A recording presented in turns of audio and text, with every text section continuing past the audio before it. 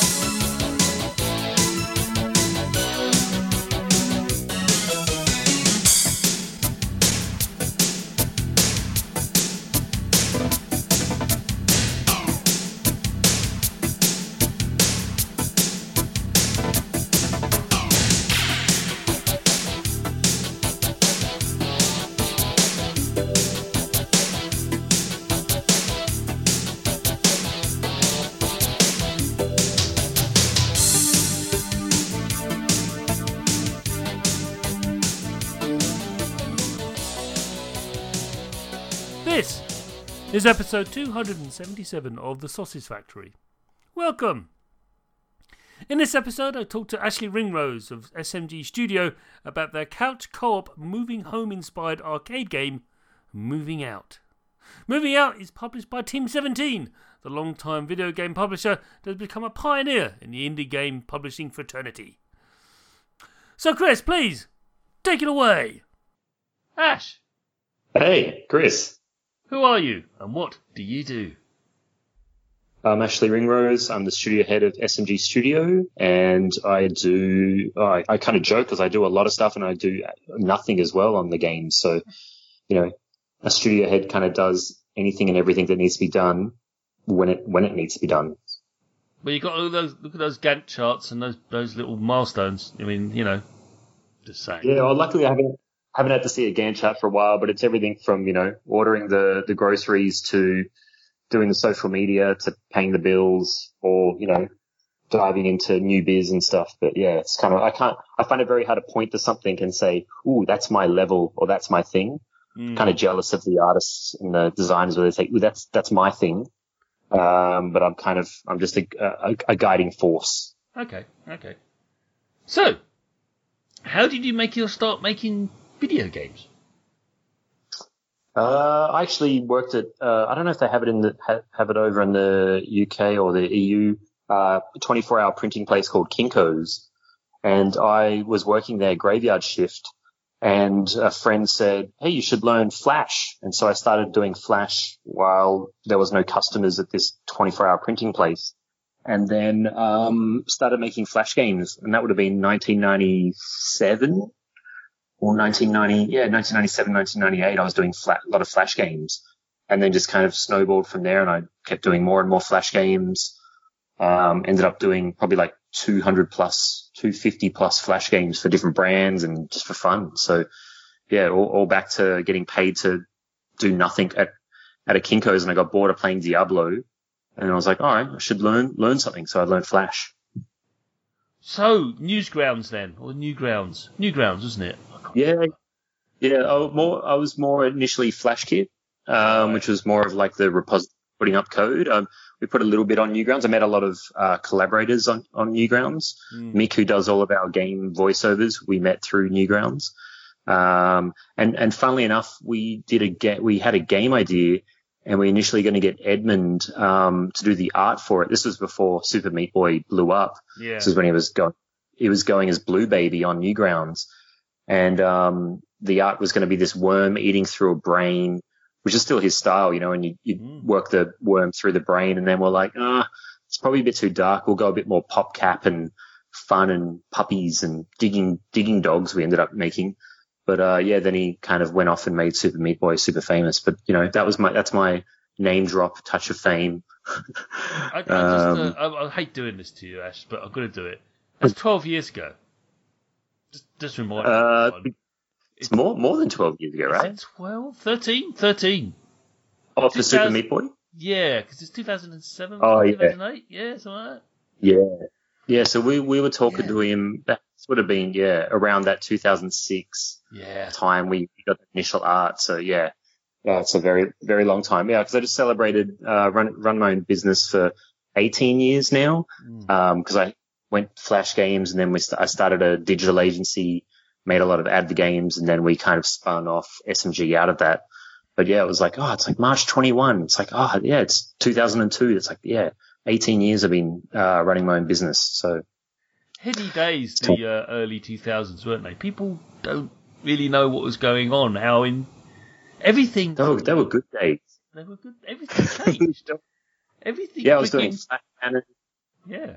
Flash banners, CD-ROMs, websites where you just, does it work in Internet Explorer? Yep, that's it. Don't worry about Netscape. Oh, it was amazing.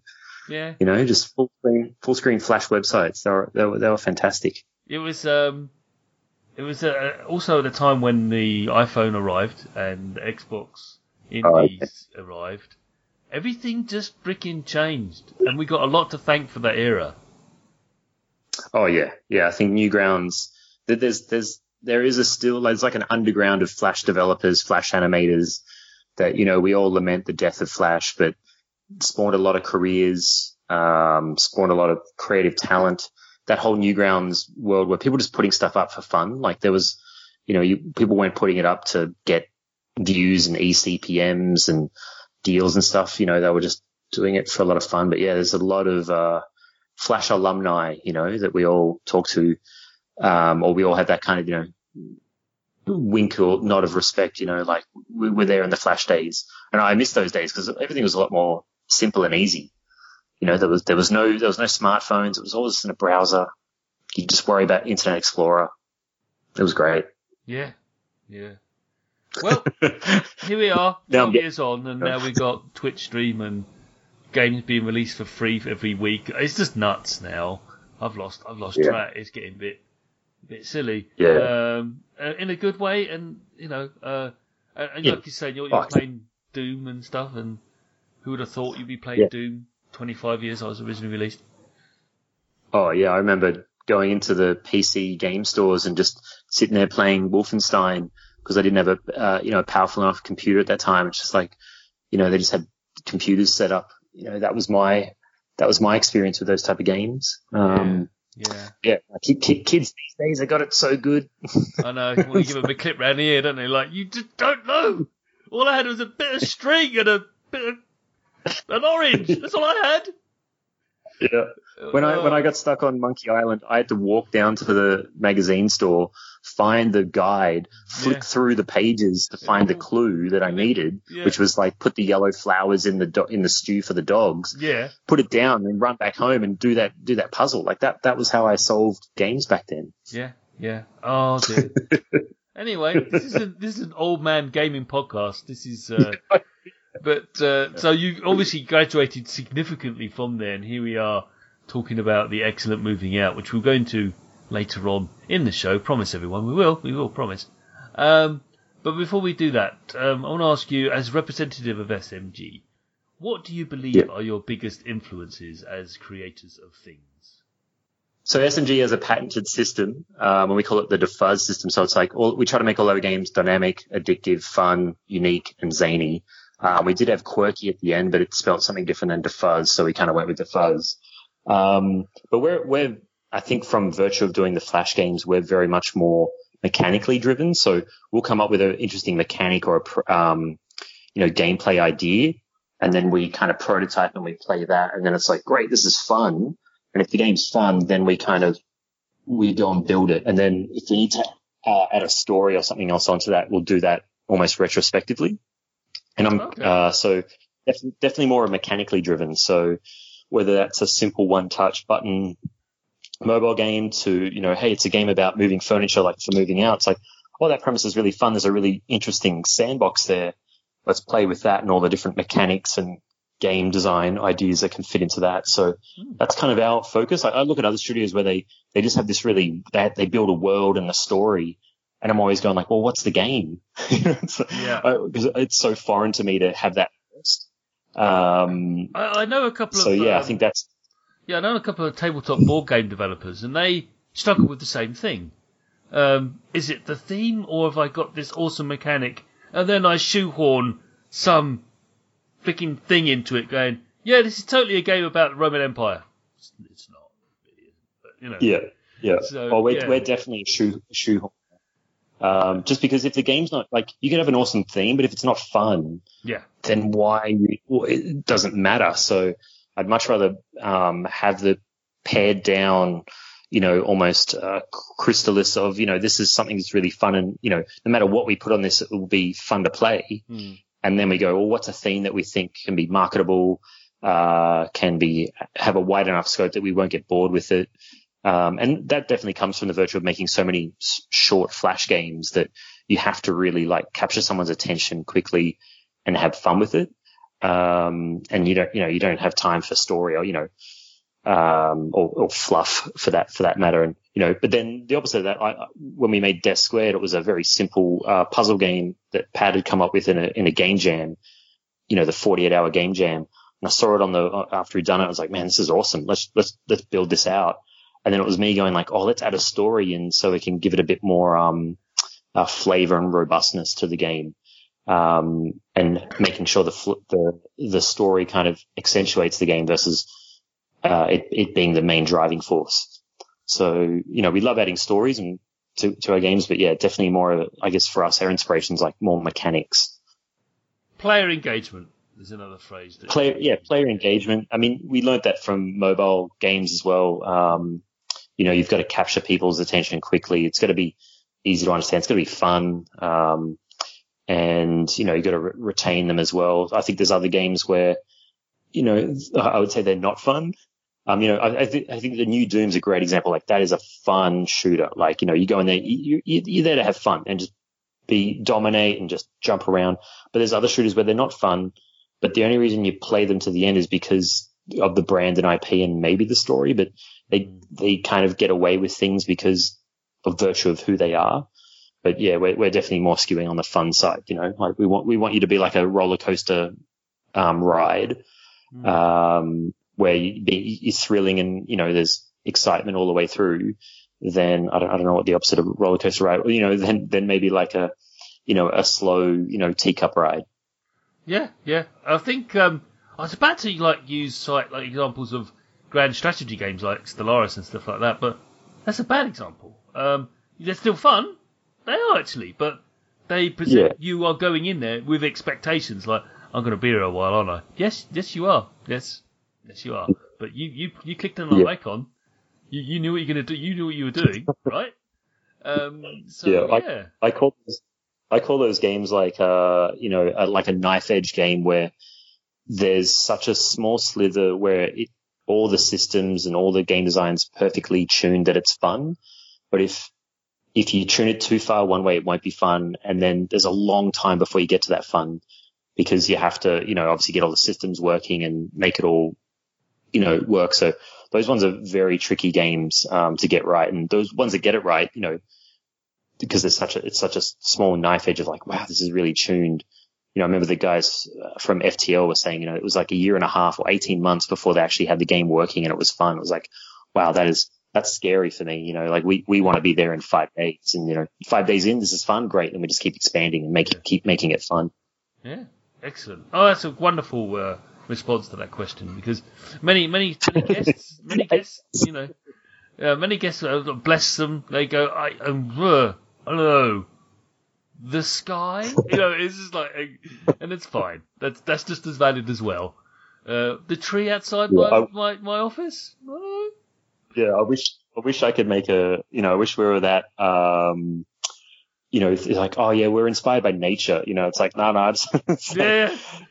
It's like I'm inspired by goofing off. How about that? Yeah. No, we're definitely we love briefs. We love, like when we talk about new games, like we just brief ourselves really tightly. Like this game has to have a ragdoll. I don't care what game we have as long as it's got ragdoll in it. Or it's like I want a game with a bow and arrow, but the arrow has a rope on it. Let's just make games with that. Let's think of ideas like that way. The more restrictive, the better, because a blank page and it's you can build anything you want. It's like it's too scary. Yeah, not everyone wants to do Red Dead Redemption. Anyway, because that's pain right there. But what comes out of it is extraordinary. But even still. So my next question then, and this one can be a bit tough as well. What developer do you most admire in the industry and why? Oh, yeah, that's a tough one. I guess you're saying, yeah. I knew you were going to ask this question. I didn't even prepare. I was like, I should prepare for this. I mean, early on it would have been like your Sid Meier and stuff. This is when, I didn't even know what a game developer did. This is me as a kid, Like I love Civilization. I don't know. He did Civilization? He did right? Civ, yeah, that's fine. Yeah. Okay. I've been playing it since Civ 1 because I'm not that old. Yeah. So you've got that kind of top tier at that level. And I think you're the more. Obviously, this is called the Sausage Factory. The more you know how the sausage is made and stuff, your respect changes from.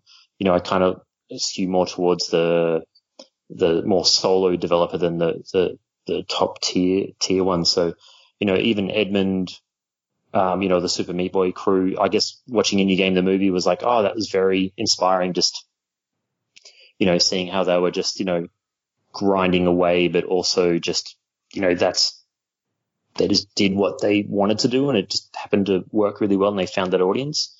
But yeah, I don't know. I also spent so long in the digital advertising world that, by the time I hit full-time gaming again, I was kind of like not paying attention too much to other developers. So that's not really good. I've kind of flubbed this second answer now. Oh, that's all right. All right. Yeah. But no, these are all good responses. I mean, you're right. The indie game, indie developer sort of film was amazing. Although it did reveal some very interesting insights into the creation of Fez. Who knew? Oh, yeah. Who knew? I had no idea that the maker of that game was is an interesting individual. Who eventually... Never met him and he's kind of dropped, or he's kind of gone back to the shadows and stuff. But, you never know with those documentaries as well, like, how he was edited and whether he was edited right or, all that. So, yeah. My retort to that is, well, you signed some stuff. You signed some waivers. Maybe you should have read the waiver. I don't know. But I was on a reality TV show in Australia, or reality thing where we had our office go. They took 5 of us out of our office and sent us out to the northwestern Australia, out in the bush. And the producers kept asking us all these questions, and we're like, "Why are you trying to annoy us with these questions?" Because we were so boring and agreeable, and the producers were trying to like get some conflict out of us. And there was one scene where we're having a chat, and then they edited it so it looked like I was standing on a rock, so I was looking over everyone, and it's like, and then Ash using his dominating position. So they want to tell a story as well, directors. So you never know. No, you never know. Anyway. Last question. I think we've answered this already because you've spoken about it. We can talk about it in a little bit more detail, though.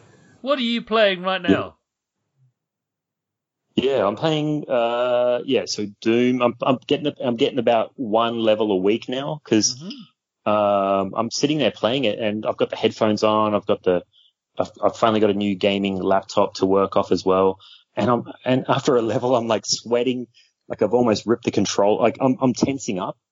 Because I haven't played a game that intense for so long. So I'm kind of, and it's hard to go back to the kids after playing that. I can't go back to play Lego or, hey, let's read a story because I'm like so amped up from that. So I'm playing that.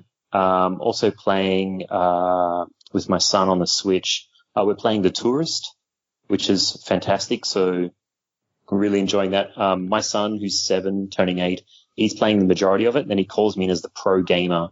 I call myself like the pro gamer dad to get him through any of the kind of hard platformy bits. So that's just how I'm kind of bonding with my kid, because it's kind of fun. That's going to change in 2 or 3 years. You realise that, don't you? Yeah. So right now, I'm like, his hand-to-eye coordination is going to outstrip you by some margin. So. Yeah. So it's my way of like being the coolest dad ever, because he'll be like stuck on this thing and I'll just do it first go. He'll be like, "Oh, it's amazing." And he's like, "Dad, you should do the whole game. I'll just watch you." And I'm like, "No, you've got to do your bit." Yeah. Call me. I'm browsing memes on Reddit now, so call me when you need me. Yeah. But those two, I mean, that game's I found that really interesting, a really fun game, great puzzles. So that and Doom right now, and that's the first time I played a game outside of my mobile or Switch for a while, because it's really tough when you got kids and you're traveling and you got work to kind of sit down. And it's almost like you almost feel guilty about playing a game, for an extended period of time. So I think Doom's good because I can just break it down to a level every couple of days. Did you say you're playing it with controller? Yeah, playing with controller. Yeah. Really? Because I played. Should I be playing with it now? Yeah, because it opens up the game into different possibilities. You actually can move really fast, much faster, and you can actually, and because you can spin round and really, like, do the point shoot, it just that mantra's going through your head. Yeah. It's just bang, bang. So it's like, yeah. I got to that bit where I had to it's pretty early on. I had to do the double jumps to go over these platforms where there's and you go around this kind of mountain thing. Yeah. I was like, I just want to shoot stuff. I don't want to be doing this complicated time jumps and stuff. But okay, all right. I even bought a clickety-clack mechanical keyboard as well. I should be giving it a workout rather than just typing emails and tweets. So I had to have a mechanical keyboard. Never looked back. And it's no mouse and keyboard. I'm not one of these PC elitists. Please don't think that. But if you can play Doom like that, then you should, in my humble opinion. Yeah. Because it makes it a different experience. It really does. Yeah, I started out, medium difficulty. Then I realized no, I just want to have more fun. Made it on easy. So maybe the keyboard and mouse will give me that extra edge that I need. Yeah. I mean, I play a lot of FPSs on controller. I mean, ever since GoldenEye or maybe even Halo, I was like, I'm fine. I'm okay with it. But for some reason, I can't do it with Doom. I have to do the mouse and keyboard. Okay, that's interesting. Yeah. Give it a shot. If the game sort of it's just I'll report back to you how my gameplay. Yeah. You just suddenly realise that I can just spin around, and there he is in my sights, and okay. And you're not praying and spraying, you just actually, is it in my sight? Yeah, then shoot. Or punch him in the face. Or, it's all good stuff. Yeah, I think because I've been working on just a normal, work laptop, and then we finally got this, awesome gaming laptop, so I'm using that. Yeah. And so then I'm I better spoil myself and get, let's ramp up all the res and stuff, and it looks great. But I just got so used to using a controller, then I was like, oh yeah, I think I was like, you can play games with a mouse and keyboard. Exactly. It's also odd now, but back 20 years ago, that of course that's how you play FPSs anyway. Yeah. Right. Well, that's enough about Doom and enough about other stuff. We're going to delve into the second half of the show now, where we talk in depth about moving out.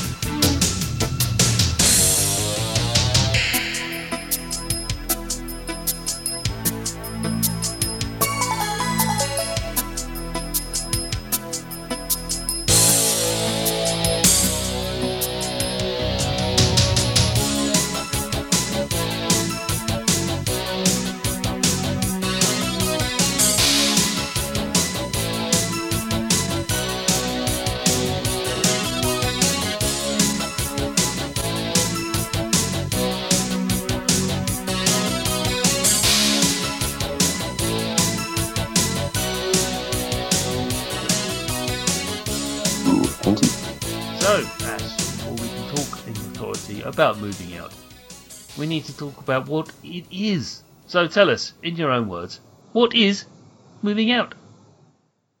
So moving out's a chaotic couch co-op simulator game. Although a lot of people are saying now it should be deemed as a fantasy game, whereas you move furniture as fast as you can from the house to the truck. So you pick it up. There's a lot of physics involved. So you're picking up various items, moving in the truck as fast as you can cooperatively, and yeah. Well, is it cooperatively? Is it? Is it though? Yeah. You'd be surprised. Yeah, I mean that's how you're going to get the best times working together. But does that really matter? Anyway. So yeah, it is a ride. It's the freaking ride. It is. If you start off with all best intentions, like we could do this. I've got a plan. What if we did this and that? Like, no. So. Yeah. Go on. Oh, I was going to say, there's definitely multiple ways to finish each level and do each. There's no particular best way or the right way, and that was a really important part of our game designers to have no set way of doing things. So you kind of leave it more to the players to discover that, and a lot of emergent game design in terms of how they kind of solve the problem of moving things from A to B. Yeah. So, first detailed question. Yep. There is an underlying tone of chaos that seeps throughout moving out. Is it safe to assume that this is done to make it more ridiculous? Definitely. We after we've done all the levels, we go in and we dress them with things that will fall off the levels or break, just so at the end of the level, when you've got everything in the truck or the delivery zone, you look back at the level and it's just completely trashed. And that's kind of like a goal to, make it look like, you've done it the worst way. So even if you just bump into it softly, stuff will fall off and roll around the level. But yeah, so we definitely tuned the game to be fun, and we tuned the game to be as chaotic as possible. So, the physics are pretty tight, but, we make the gaps in the doors just that right size where it's not too small but not too big, to kind of create that kind of chaotic element, and a lot of things are breakable. So yeah, we definitely tried to tune up or dial up the chaos element, so you feel like no matter what you do, you're going to make a mess. Absolutely. I think my low point or high point, depending on how you think about it, was when I smashed open the door to the one bedroom apartment, and then it fell off. The whole door, the whole front door just fell off. I'm like, must be a bit vicious, isn't it? It's like, and that. Oh, sorry. I was going to say that was a funny byproduct, because we used to have the doors always there, and we'd have all these issues where the door would get stuck or cause more issues. So then we're like, well, let's just have the door break off. And then when you have the door break off and it disappears after a while, but it stays there for a little bit, it just became much more fun that way. It was like, oh, when you break the door, it's like, oh, this is great. Break the window, break the door. So that was one of those, even that wasn't intentional at the start, but we kind of, once you kind of embrace that chaos, it opens up a lot of, if all your decisions are tuned, like, is it fun or does it make it more chaotic? It actually makes your design decisions really easy, because it's like, oh, we'll just make the door break off. Easy. We can't fix the code on the door so it stops breaking. Oh, let's make it break off. Done. Yeah. It was like our get out of jail free card, many, many decisions. Because you are the worst movers ever. The amount of destruction you wrought on the home from which you're moving from is phenomenal.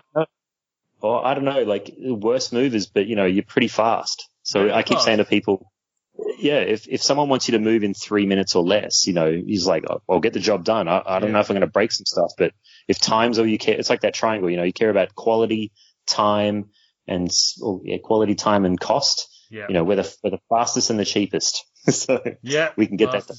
Yeah, unfortunately, it all depends on your expectations of actually delivering something intact. You didn't say you wanted it intact. You just wanted it delivered. You got to read the fine print when you sign that contract. Oh yeah, from that 1990s video, which was recorded over a wedding video. Brilliant.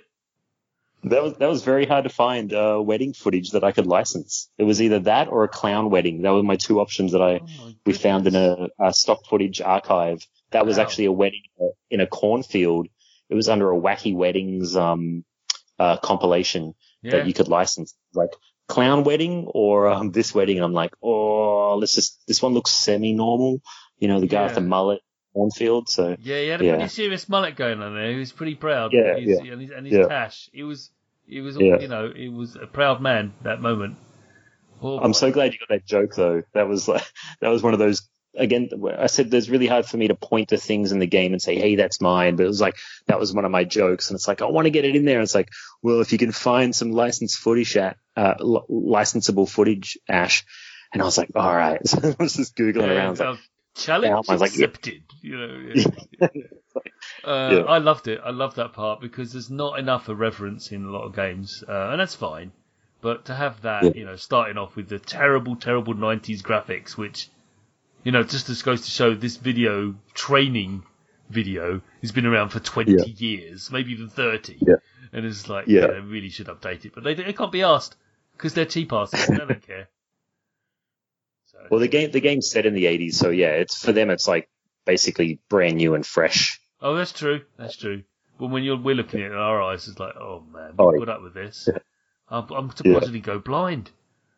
It's Anyway, it's it's surprisingly hard to make bad 80s art where you don't try and make it look too good. Like there's this weird yeah, line where it's like, we gave it to Joseph, in our team. It's like, do the bad 80s. And it's like, oh no, that looks too good. yeah. And it's like, it's actually there's like an art there in terms of, bad 80s, so bad it's good without it being too good that it's like not good. I don't know. It's a very fine line. Too many different fonts, which we all know you never do that. Yeah. But they just Yeah. discovered fonts back then. They just Oh discovered yeah. them, that they were a thing. So they had 12 fonts on the same page because they didn't know any better. It was like, you can't read that, It's just... Yeah. Anyway, second question is related to the first, as these questions tend to flow like that. Local play is where moving out shines. Yeah. What key mechanics did you put in to exploit this fact? Yeah, I think this one was definitely with Team 17 that was definitely something they kept cracking the whip on, like what's how do you force that cooperative play? So we've got the basics, like we've got heavier items that require two people. In initial playtests, those items were a lot lighter. And then we watched a lot of playtests. We actually did over like 130 recorded playtest sessions. And we saw a lot of people they were just moving things by themselves. And we're like, okay, we have to make these items so heavy that it's so obvious that you have to move them as two people. So we've got that. We've got, throwing and catching. So to get the best time, you have to throw things over, over the water or over a ledge. We've got, other items or, like buttons and levers. So there might be like someone stands on a button to let the other person, move through. So there's a little bit of that where it's like, you do your part and I'll do my part. So yeah, there's a combination of, things like that. I'm trying to think what else we had. Definitely we kind of locked down the mechanics quite early. We locked them down and then continued on and through development, we've come up with a whole bunch more, which is good because we've got this sandbox that we can keep expanding. But I think that was the main one, was just, the multiple items that you had to carry that were kind of, too heavy, the different jobs or roles in the levels. So you stand on this button and I'll open this up, and then they're kind of catching and throwing, of the two. I'm trying to think what else. I think they're the main ones. Their level designs themselves are heavily tuned that way as well. So that, you can kind of split the roles, or, you got to work together in that sense. I think one of the highlights for me was playing a few friends, and it was a case of, we discovered that there's this sort of like bay window up in the area, on the upper first floor, or second floor if you're American. And we were chucking down stuff from there, I won't reveal what it is, but it's a scary place. Let it lie. And there was an object chasing one of the other players. It's like, I'm being chased.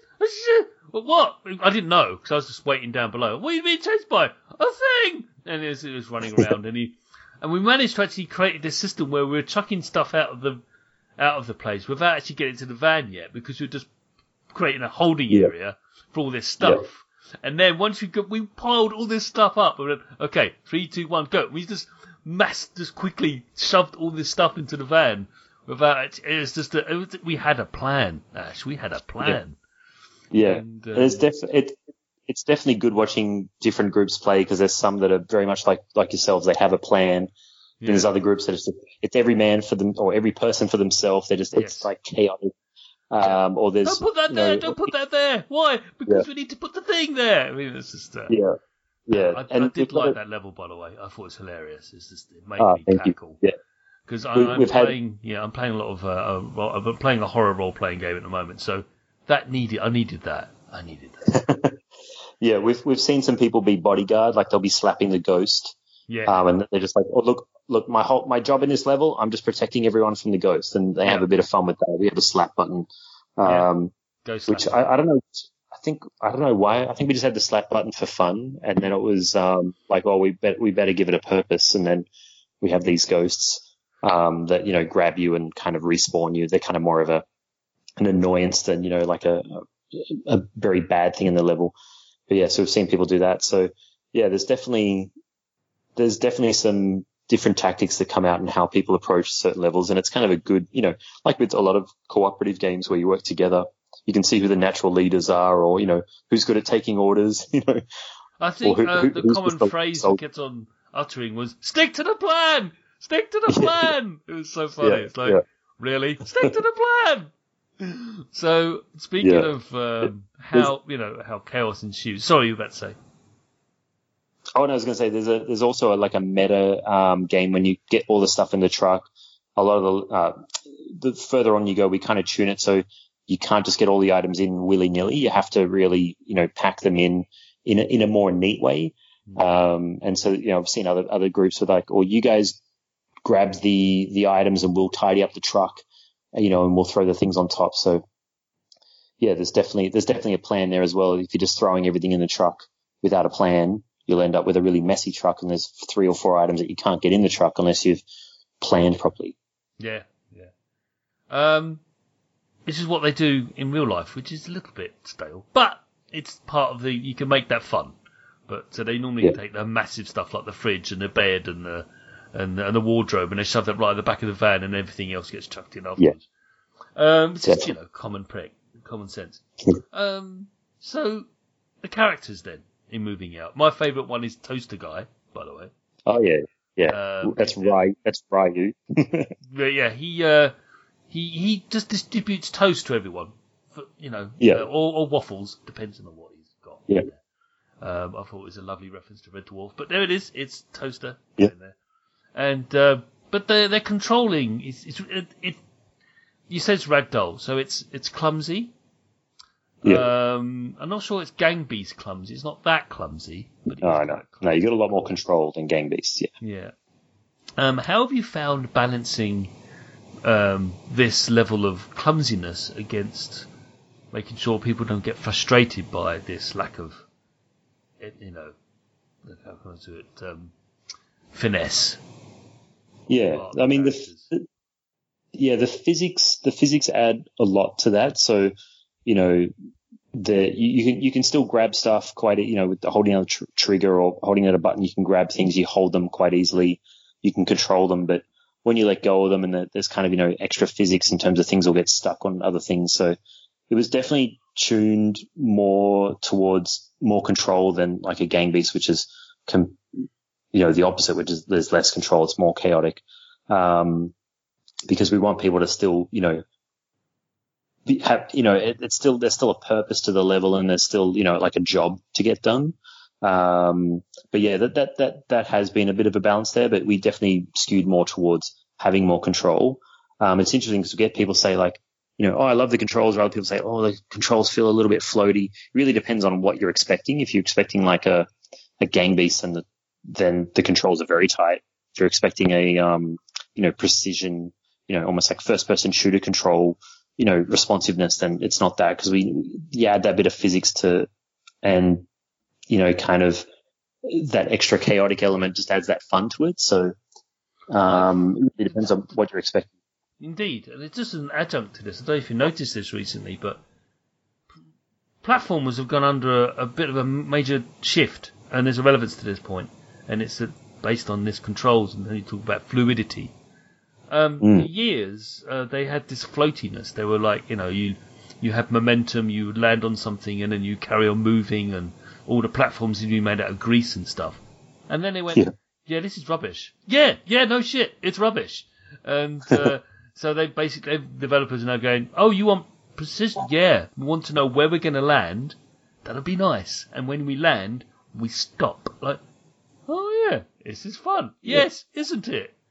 And it's been quite interesting to see that. And so in some genres, precision is, I believe, a strength. But in this, definitely. But in moving out, no, don't do that. It's a bad idea. Yeah. And I just felt... cool. Yeah. Oh, and like a lot of those very high precision platformers where they still have those, I don't know what, I think there's a term for it where, they give you those extra couple of frames of forgiveness on jumps, because if you try and be too precise, then it just becomes unfun. We've got a lot of our kill boxes, or, if you're going to drop an item in the water, sometimes it can be like half submerged, but if you're still holding it, it will stay safe. And that's important, because if you try and be too realistic with your physics, or too precise with like this thing's, in the fire, so it's going to break, it enters out of the fun zone and becomes annoying zone. So we're taking a little bit of lessons from those precision platformers where you have to give those extra couple of frames, or, that extra little, make the kill box or the hit box a little bit smaller than it actually is to, make it easier. People don't want that precision. They want to have fun. They want to feel powerful and, do well. It's a cartoon, damn it. Yeah. This is Roadrunner, for pity's sake. Yeah, we want it to be like an 80s cartoon, it's, especially in the story, it's like this thing's like, well, in the full game there's a story, and we initially were trying to post-rationalize everything, why is there a haunted house, and why are they ghosts, and then we had a narrative designer guy come in and say, like, you don't need to. It's a haunted house because it's a haunted house. It doesn't matter. And you're like, as soon as we realized that, we're like, so much freedom. So, yeah, you don't have to be so precise. Movers have no idea why someone is moving. They have no idea. Last time I moved was about 4 years ago, and I was renting a place temporarily while I bought somewhere else. And the other place I bought was 200 yards away. Yeah, imagine how that went. Where is it? Over there. Wait, what? Over there. But it's just, you may think, Chris, that's ridiculous. No, it's not. I'm not moving all that stuff. No, I'm not doing it. No. Did they put it in a truck, or did you just have like a... Oh, I thought you would have just had like, get 15 people and just have like a hose of people. Yeah, you could have done. I could have done. Yeah, they shoved it in a truck and drove down the road, all 200 yards of it. Anyway, so yeah, and they were great. Honestly, if you want to lose friends, ask them to help move. Don't do that. Oh yeah. Just that's how the game came about, because Jon, the original, Jon from DevM, we kind of partnered with him. He had the initial prototype and his idea. His friends asked him to move, but they didn't lose friends. They were just, they had this couch and they had to get it down these stairs through this small Stockholm apartment.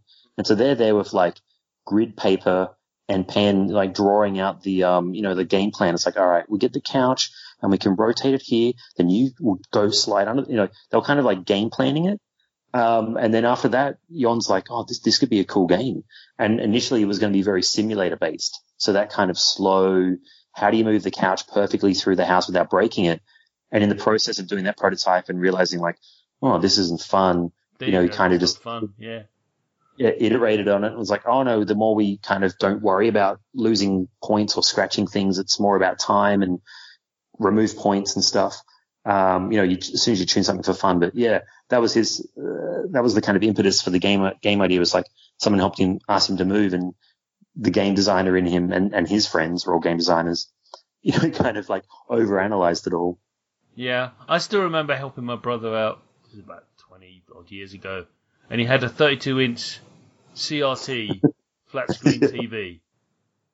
I think I almost got a hernia lifted in that. Almost. Yeah. But if kids ask their parents, but really, CRTs have a massive glass screen in front of them. Like the 32-inch now wouldn't weigh, anything. But no. back then, oh boy, yeah. Oh boy, that hurt. That hurt. I still haven't forgiven him for it. But anyway, and he sold it a week later. Yeah, brothers say can't choose them. Right, sharing a bit too much there. Anyway, so last question then, and this is something we've sort of danced around for most of this interview, which is fine.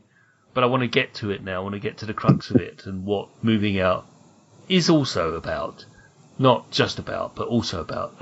As well as, generating mirth and laughter, it's also about the key to the success of moving out is basically moving furniture quickly and packing it efficiently. Yes. How do you ensure the players slowly discover this? What do you think? What are the little indicators? What have you done? What subtle indicators, maybe consciously or unconsciously, have you actually put into moving out to ensure that people know that, maybe we should be a bit more quicker? Yeah. Well, we've got the gold, silver, bronze times. So, and we reward you for getting gold times. So there's kind of an incentive. Like you could probably do the first level without even thinking and maybe get a gold. But as we progress through the levels, we kind of tune that to be a little bit harder. And then as we're also doing that, we're also making the kind of items, initially you've got enough items that will easily fit in the truck without too much care. But then later on you have to be a little bit more organized or think about the order or the stacking of them. So it's like a lot of little nudges along the way. And I think that's what all game levels are. It's, how do you introduce new ideas or new items that they have to move or new, kind of shapes. And then how do you, kind of subtly teach the person by learning versus like having all these instructions. But yeah, we kind of just tune the time a bit shorter, make the gold a little bit harder to get. And then we kind of explain really early on what you get by getting a gold time. And for us, we open up these bonus levels and then you can do bonus objectives to open up arcade levels. But yeah, we kind of, slowly just, tune the difficulty. The difficulty doesn't go ramp all the way up. We kind of have I think I used the analogy before, like a roller coaster, because we don't want it to just be get harder and harder and harder, because it's not as fun when you're just, doing a level design that way. This isn't Donkey Kong. Come on, I know. No, you definitely want levels where, we introduce different, there's other levels where you basically just got to push a whole bunch of boxes over on conveyor belts and the conveyor belts put it into the truck for you. It's a little bit more cathartic, those levels. And, there's levels where there's a little bit more platforming involved. So it's not about moving, we don't keep adding and adding. It's not like, you're going to move 100 items. It's more about now you're going to move these weird items in a more of a platformy level. So, but the basic premise of the game of moving items from A to B is actually really simple. So that's the good thing about it. We don't really have to teach people that much. It's like, here's where you got to move it to, which is in this truck. Here's the house and here's the items. Go for it. And people pretty much get that.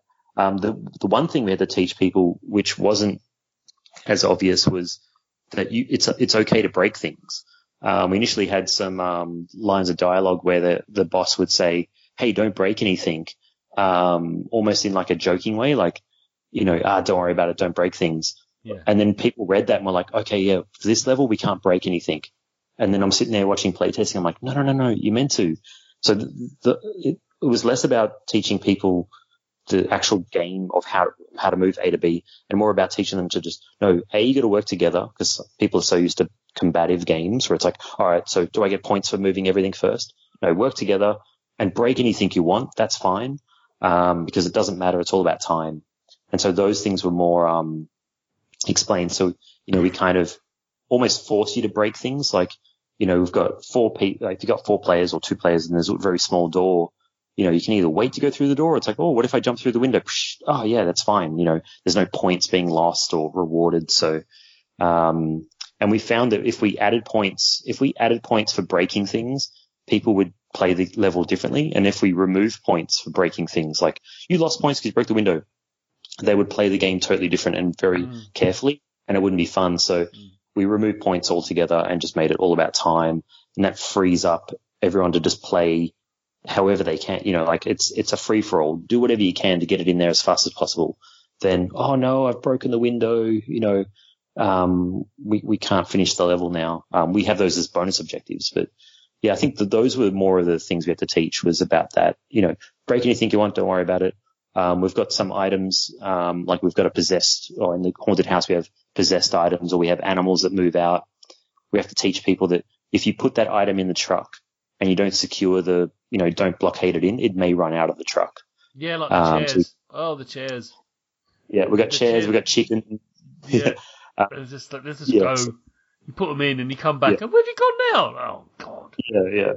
And those are a few of those aha moments, and we want those where, you can be very obvious to the player and say, hey, you should put the thing in to block the chairs that are moving out. And you're kind of solving the problems for people. And so, these aren't really hard puzzles, but we want people to have those aha moments where it's like, oh, we're going to put them in last, or we should block it in. Let people respect people's. I got the wardrobe and the coffee table. There was some things that weren't moving. Because it was get to the point where, like, well, if that piece of furniture is going to move, what about this thing? Oh, no, it's fine. Okay, fine. Yeah. But I think, credit the players with some intelligence is very important. It's something we often say in the show. Oh, yeah. I think Breath of the Wild kind of showed me that, where I can't go back to other open worlds now, because it's like, I remember when the character says, like, oh, go find this thing in the east. And I'm like, okay, where is it on my map? And then it's in the east, and it's like, oh, I've got to do it myself, Yeah. I think, and our systems in moving out aren't that complicated, but there's a few of those aha moments, and that's one I really like, where it's, you have to realize, oh, I need to blockade them in. So how do you teach that without having really over the top, obtuse instructions? We kind of, hopefully they learn it by trial and error. And the good thing is, error in our game, it doesn't have too many consequences. If you break something, we have a few fragile items that will smash, but they just respawn quickly. If you die, you respawn quickly. It's not about penalizing you, or it's like, play the level again. We just want you to have fun. So no, it's about distributing toast. Yeah. if your head is a toaster, it's about distributing randomly toast. Cracking toast, yeah. Yeah, which is sometimes comes out burnt, which is my experience with, Monster Hunter. But anyway, that's a discussion for another time. But, no, Ash, has been wonderful having you on the show chatting about excellent Moving Out, which is Moving Out. It's out on Windows, PC. Well, you tell me what platforms. I got into trouble once. Tell us what the platforms are, please. Yeah, PC, Switch, Xbox, PlayStation. We have physical for all the consoles as well. So April 28th coming out. And we've got a free demo now. So if someone's interested, they can download the free demo across all those platforms and play it for free. We've got, I think it's like 4 or 5 levels, which is a good little sampler there. I do have one question for you, Chris. Go on. Because random, because you talk about English or the UK comedy quite a lot. If you could have been in any throughout history, if you could have been in any English comedy or UK comedy show as a cast member or something like that, what would you have been on? Oh, so many. Which one? I know so many. Yeah. I'm going to go, I almost went with one, but no, I couldn't really deal with the tights. So I'm going to go with Blackadder, by the way, Blackadder 2. Oh, yeah. Nice. But I think I'm going to go with the young ones. I probably would have died by the end of the episode, but the young ones. Yeah, that's pretty good. Yeah. I mean, problem with the Fast Show is you just a series of sketches. You don't know which one you're going to be in. So. Yeah. If me, it would probably be Red Dwarf. I know you mentioned before. It's like because then I have like my own character, but And you'd probably still be in a job now because they're bringing back the new series. So, like from a paycheck, pretty good longevity. The toaster was one scene. The one-off scene. And fans of the show, including myself, just loved it because he was such a jerk. That toaster is lack of self-awareness jerk. We've all known them, right? We've all met them in our lives. And like, you're an idiot. You're just so annoying. And when Lister rebuilt the toaster and Crichton was deeply, deeply upset with Lister over him rebuilding this cursed toaster. And, you're a waffles guy. I mean, it was just everything about that toaster. And then what I love about it is he keeps on coming back. I mean, they've made it going, that's a thing, isn't it? That's a thing. That is a thing. Okay, we're going to keep bringing him back. And they do. It's lovely. So, yeah. So, I've got one question for you, though. One final one before we sign off. Is the name of the studio? What's it? What did it? What is SMG? What is it? What is it about?